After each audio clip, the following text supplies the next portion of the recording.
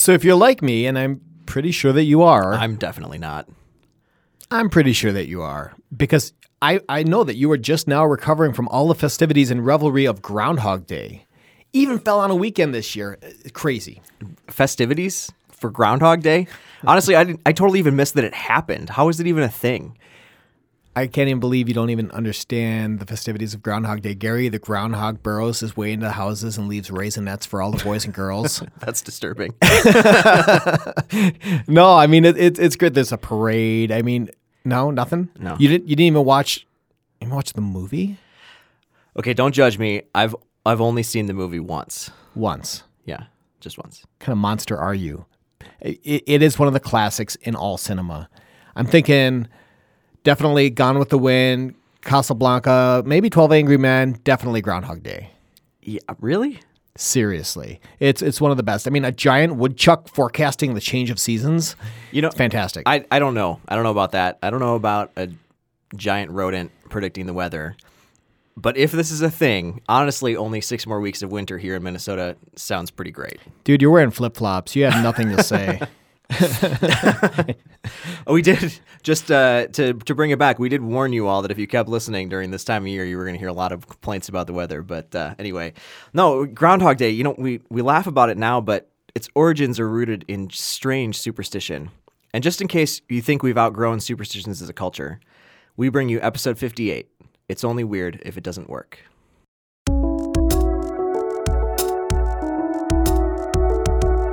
Welcome to the Sandbox. Welcome to the Sandbox Cooperative Podcast. I'm Chris. And I'm Dave.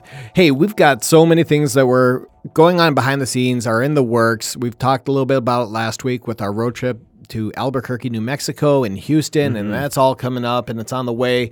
And we'll have a lot more to report in weeks to come, but I really want to jump into this episode. Yeah, so today we're talking superstitions.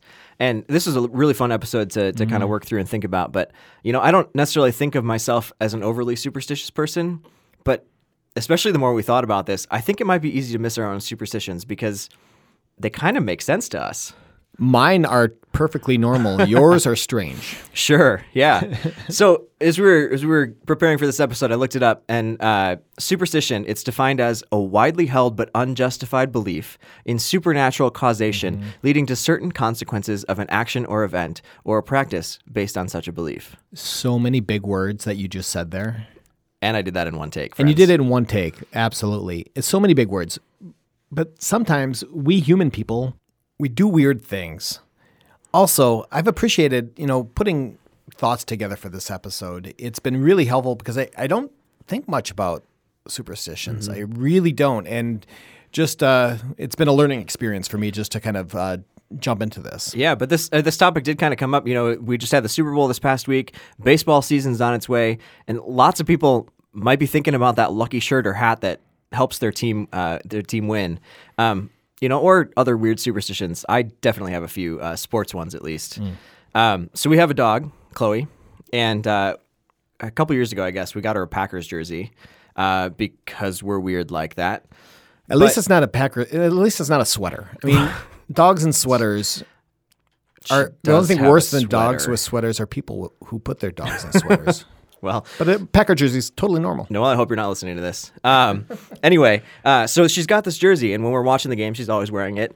And if they're losing, we call her name, and when she comes over, we rub the luck out of her jersey, and we send it off to the team. You rub the luck out of her jersey? Yeah, mostly we just pet her and assume it helps our team somehow. That's completely normal. Yeah. What? Here's another one to add to the list. Okay. If we have people over and our team is losing, this is kind of like regardless of sport. Everyone in the room jumps up, switches seats.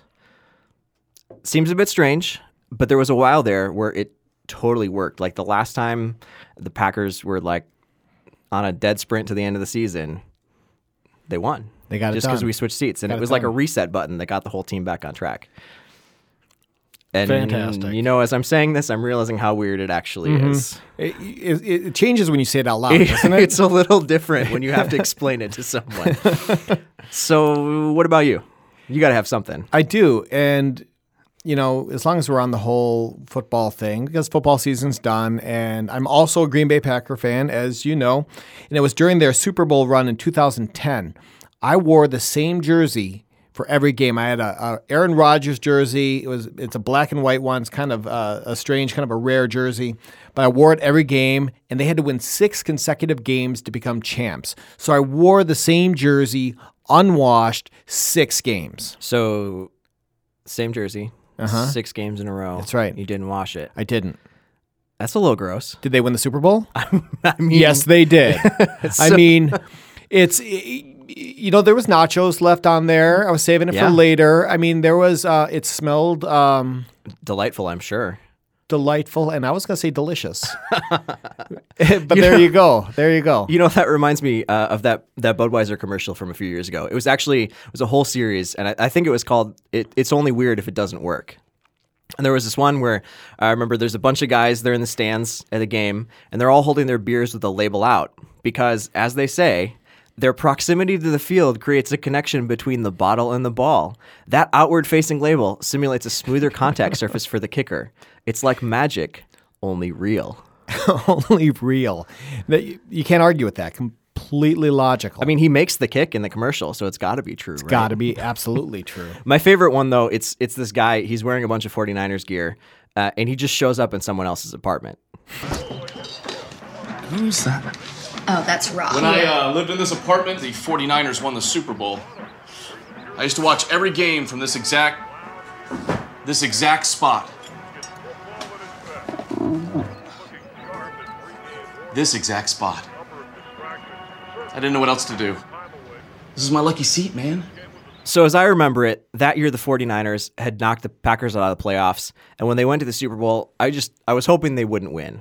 And I knew that if I ever found that guy, I planned on doing everything I could to keep him off of that couch. And there are a lot of Packer fans out there, and they were going to make that happen. They're going to make that a reality. If that guy was real, he was not sitting on that couch. And even if he wasn't real, the guy who played that guy was going to have issues. Absolutely. He probably still does.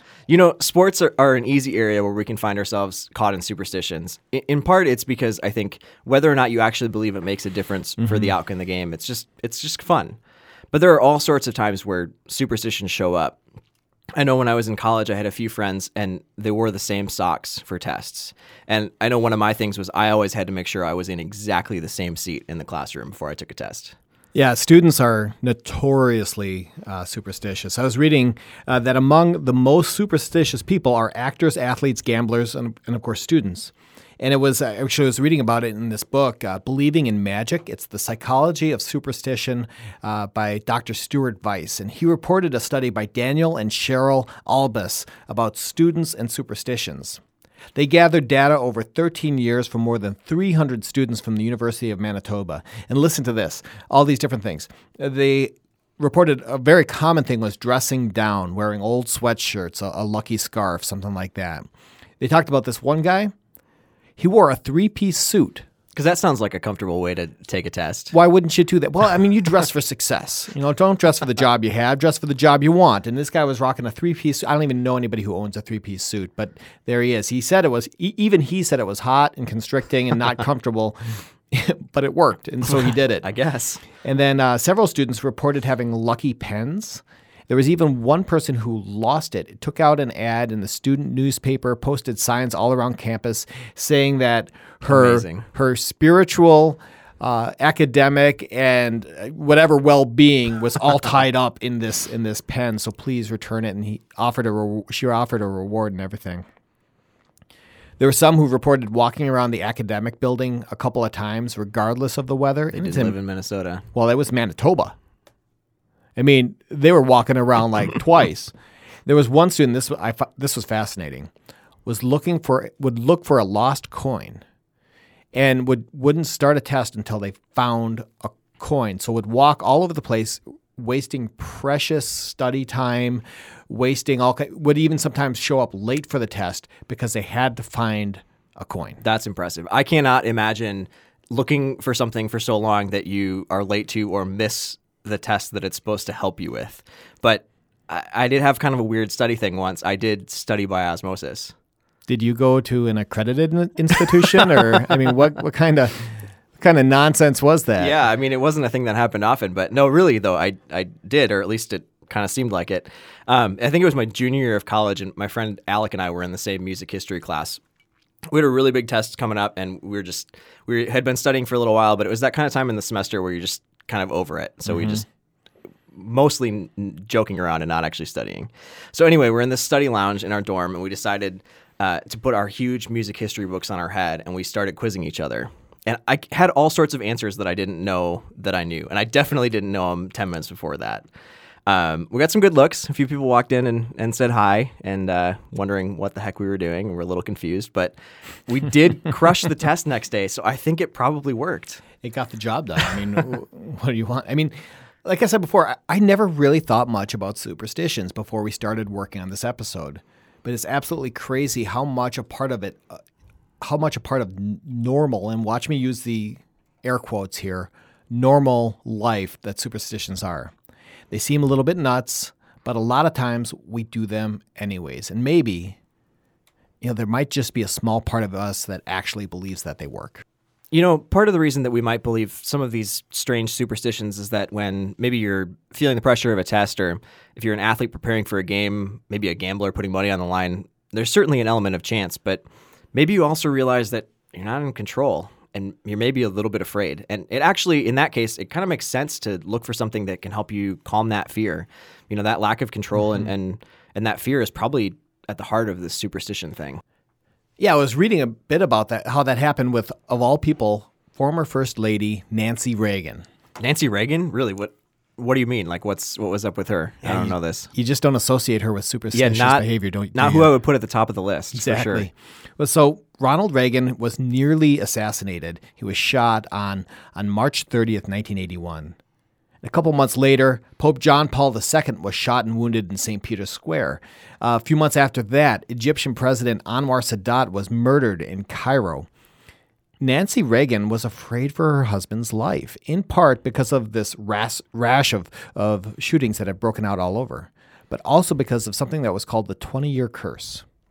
20-year curse. Since 1840, every president elected or re-elected in a year that ended in 0 had either died or been assassinated in office.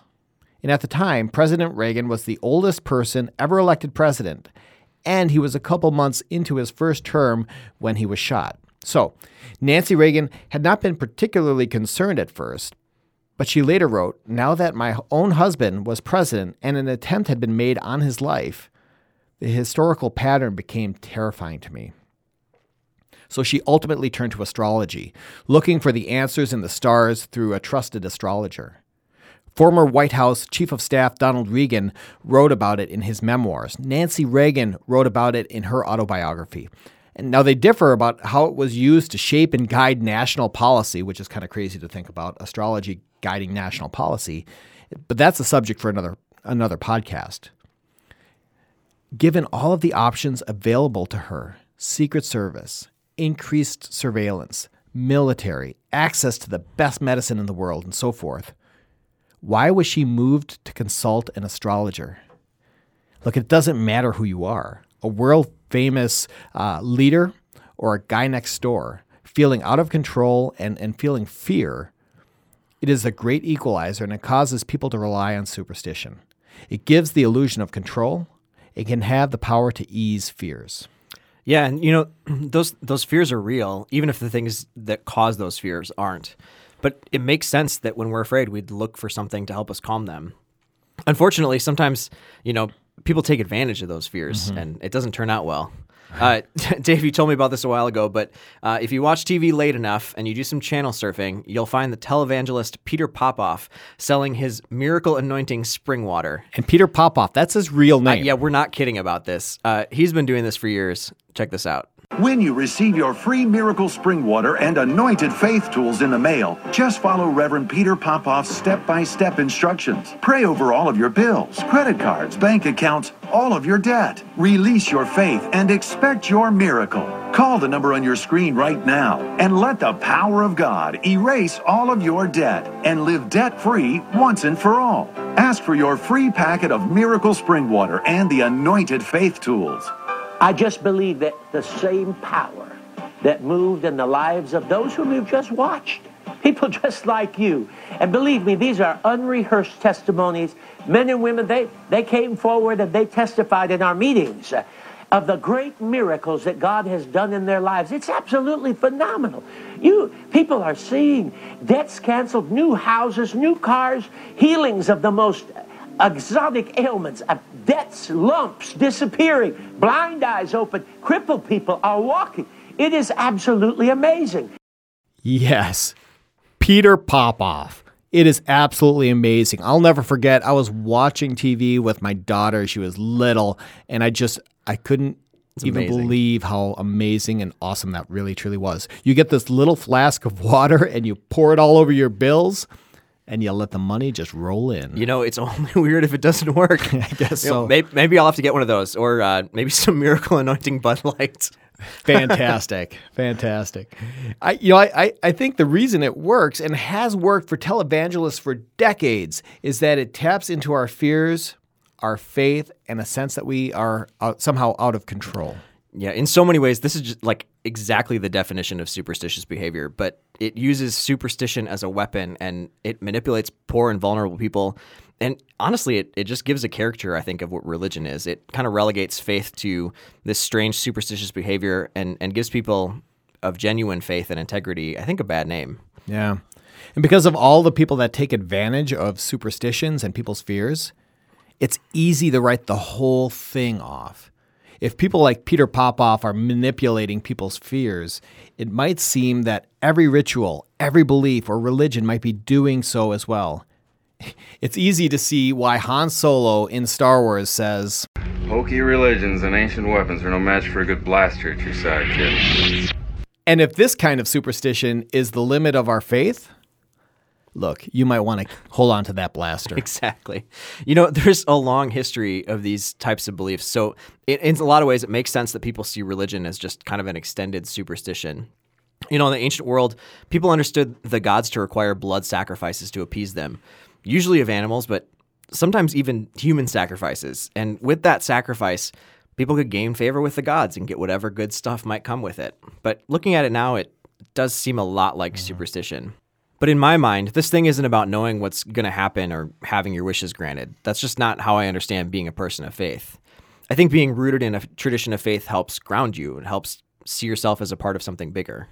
Yeah, you don't have to believe in every detail of every story to be factually true, but the arc of the story and the tradition can help you make sense of the world around you and learn a little bit more about what it is to be human. Yeah, there are rituals and practices of faith that come with that for sure, but the point, I think, is to help us learn and grow, not call on a magical God that swoops in and saves the day. Yeah, absolutely. Look, are you doing this thing because you are expecting a magical outcome? Or are you doing it to be grounded in a reality that is bigger than yourself? To me, that's the difference between a faithful ritual and a superstition. Which, you know, getting back to that Bud Light commercial, it actually makes me think that one of the differences maybe between superstition and ritual might be if it works. What do you mean? Well, differently than maybe what Peter Popoff would have to say. But what I mean is that we could probably spend a lot of time trying to decide whether something we do is superstition or ritual, if it's true, if it's crazy, or whatever else. But maybe the more important thing is how it helps us become more graceful, more loving, more helpful, like we were talking about. Okay. I was just listening to You Made It Weird with Pete Holmes, which if you all haven't listened to that podcast, start. Pretty great. Yeah. So he and Reza Aslan were talking a little bit about this idea. Reza had a show on CNN called Belief, and he was talking about how each episode helps the viewer come to understand the more strange beliefs and practices of a given community by the end of the show. And at the end, they don't really seem quite as strange, but take a listen. This is a show, right, that allows me to go around the world and to fully immerse myself in these other religious traditions, particularly traditions that are somewhat on the fringe or on the margins, to kind of be them, to be one of them, to do what they do, to experience what they experience. And then after an hour of watching me live amongst these people and be them, you're probably going to be like, well, that's not that weird, I guess. Yeah, I mean, I kind of believe something like that. Tell me something weird you did. I ate a guy's brain. You ate a man's brain? A dead man's brain. A human man's brain? It was a human, yeah. So I go to India and I immerse myself in this Hindu sect called the Agor. And you have to understand that Hinduism is predicated on this notion of purity and pollution, right? That's the core of it. That's what the whole caste system is all about, right? The higher you are in the caste system, the purer you are. The lower you are in the caste system, the more polluted you are. So this group essentially says there is no such thing as purity and pollution. It doesn't exist. It's a figment of your imagination. Of course it is. Nothing you consume, nothing you touch can make you impure, can separate you from God. From God. And for them, it's Lord Shiva. Down. But that, of course, violates core tenets of Hinduism. So the Agors have this belief, right? But they need to prove that belief. So they take part in these ostentatious displays of self-pollution in public in order to shock the system. I mean, he ate a guy's brain. Can you believe that? That's insane. Yeah, you wanna think about it. I don't want to think about it. Now, I realize how crazy it sounds, and this is kind of an intense thing, but work with me here. The point that Reza makes in this interview is that this group doesn't eat things that seem gross because God will bless them, or that doing so will keep God from being angry. But they do it because it helps them remember that there's no separation between people, that there isn't an in-group and an out-group. So while, to my ears at least, this might be a pretty intense example, but I think it gets at the point we're trying to make. It's ritual, not superstition. Right, ritual and superstition. A lot of people use those words interchangeably, but I think there's a difference. The Olympics are coming up, for example. Watch the competitors. Athletes, as I said before, they're notorious for being superstitious, but there's probably a whole lot more at play here. So I used to be an athlete. You did, really? But now I'm an athlete. You haven't always just sat on the chair? Yeah, right. Well, now I haven't just worn the same jersey and rubbed my dog. I'm an athletic supporter, for crying out loud. At least I don't leave nachos on mine. Well, anyway. there you go. Well, anyways, I used to be a discus and a shot put thrower, and I did that all the way through college. And I had the same thing that I would do every time. I would enter the throwing ring from the back, walk to the front, look up and out at the field where I was about to throw. And then I would walk to the back of the ring, assume the starting position, swing my right arm in a throwing motion once, and then spin and throw. I never varied from the start. To an outside observer, you might think I was being superstitious, repeating the exact same thing with 1,000 throws, as if deviating from this routine would result in an angry universe and a bad throw. Rather than superstition, I would say that this was a ritual, connected to muscle memory. My mind and my body were in sync and knew what to do when the time came to perform. My body was ready for what was happening, and it could fall into a predictable routine. It was warm-up and practice for the main event. Yeah, how people look at that from the outside, I think it doesn't necessarily reflect what's going on. Some people have looked at communion, prayer, worship as a whole, maybe meditation. The list goes on, and they've said it's superstition. But when it comes to faith-filled rituals, I see it more as that warm-up, that routine. It's connected to the heart, the mind, muscle memory. You're preparing one for the next thing. You're connecting with God, the universe, the ultimate ground of being, whatever you call that, whatever your words are there. But it's a way of connecting with the ultimate and one another. And I think when we participate in ritual, we can be more prepared to be graceful, loving, peaceful, joy-filled, because we've practiced it. We've rehearsed. We have that muscle memory built in. Yeah, you know what? And that brings me back to that book I was talking about earlier by Dr. Stuart Weiss. He calls superstition magical thinking. He says that not all ritual or beliefs are superstitions. The dividing line, he says, are whether you give some kind of magical significance to the ritual. Think about it like this. Will God love you more or favor you more if you pray, meditate, burn incense or whatever? Or do you feel a connection to God? And in doing this ritual, are you more open to loving others? It could be that this is where the difference between superstition and ritual lies. There's this story in the Bible about Jesus healing a man who is blind from birth. It's a little bit of a strange story, but what stands out to me is that Jesus' followers ask him a very pointed question. Who sinned, this man or his parents, that he was born blind? His followers, the disciples, are concerned with how it happened. They want to know what made this man blind, and in some ways they might be asking, what can we do to prevent this from happening? What supernatural force caused this? But Jesus responds, saying, "Neither this man nor his parents sinned." It would be easy to spend a lot of time thinking about whether the superstition works. It would be easy to take time to critique whether or not the superstition or belief about how it happened was true. If I change seats during the game, does my team actually score more points? If I put a book on my head while I'm studying, do the facts actually sink in? But in doing so, we might miss what's happening. In the story, the disciples see a blind man and wonder why. What caused it? But Jesus doesn't buy into the superstition in that way. He turns the story on its head into a practice of healing. Jesus sees an opportunity and helps the man to see.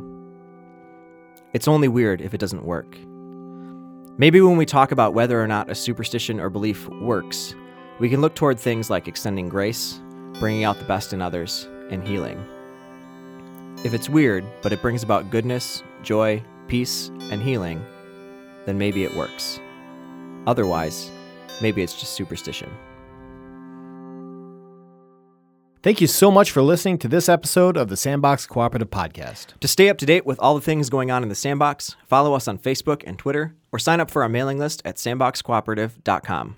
You know, we keep working hard to build this virtual community, and we love meeting and connecting with new people and hearing from you. So drop us a line, let us know what you think about the podcast, and if you'd like, rate and review us on iTunes and join the conversation. And as always, be sure to share this podcast with someone who might like it, because there's always more room in the Sandbox. Until next time, we'll see you. Bye. Please watch your step as you exit the Sandbox.